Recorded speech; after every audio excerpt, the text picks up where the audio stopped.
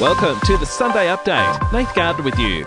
Almost 90 flood warnings are in place across Victoria as some residents are told it's too late to leave.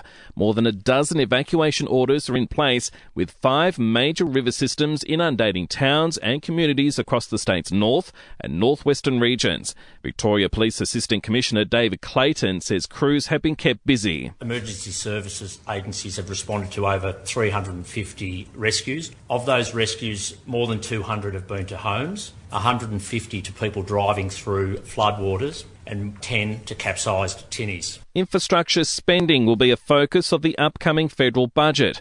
Prime Minister Anthony Albanese is set to announce over $5 billion worth of projects for New South Wales, Queensland and Victoria alone, including money for Melbourne's suburban rail loop and high-speed rail between Sydney and Newcastle. Cyclists will hit Sydney's major roads across the CBD for the first spring cycle in 2 years. 2 lanes of traffic have also been closed on the Harbour Bridge. United Nations officers will touch down in Australia on Monday to inspect our prisons. It will be the first time inspections have taken place since Malcolm Turnbull's government ratified the operational protocol to the Convention Against Torture in 2017. In Iran, a jail housing political prisoners is on fire, with smoke billowing over the capital, Tehran. The country has been rocked by protests since the death of a woman in custody for not wearing a hijab.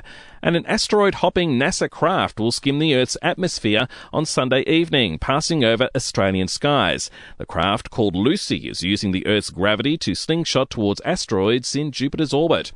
To sport now, and it's brought to you by Ladbrokes Mates Mode, the better way to chat, share and bet together. T's and C's apply, and remember, gamble responsibly. Call 1-800-858-858. The Rugby League World Cup is up and running, with Australia opening its campaign with a 42-8 win over Fiji. Earlier, the host nation, England, easily taking care of Samoa, getting up 60-6. Rooster and English lock Victor Radley winning Player of the Match on debut. Not sure how I got Player of the Match. I'm a bit embarrassed, but really good game. We knew they were going to come out firing, and they did. In the first 20 minutes, I was so tired, so it was good for us to hang in there and keep fighting. We knew we would, so we ended up scoring points at the end. And in NBL, wins to the Breakers over the Phoenix and Adelaide, too good for Illawarra. And for even more sports news, make sure you check out the Sports Update. You'll find it wherever you're listening to this show.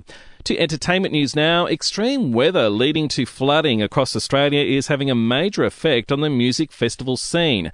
Several popular events such as Strawberry Fields on the Murray River and Wagga Wagga's Flow Festival have been forced to cancel their annual events this year.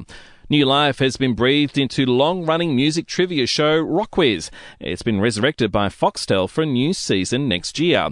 And director Guillermo del Toro has put on a brave face to attend the world premiere of Pinocchio in London just a day after the death of his mother. And we'll see you tomorrow morning for another episode of The Update.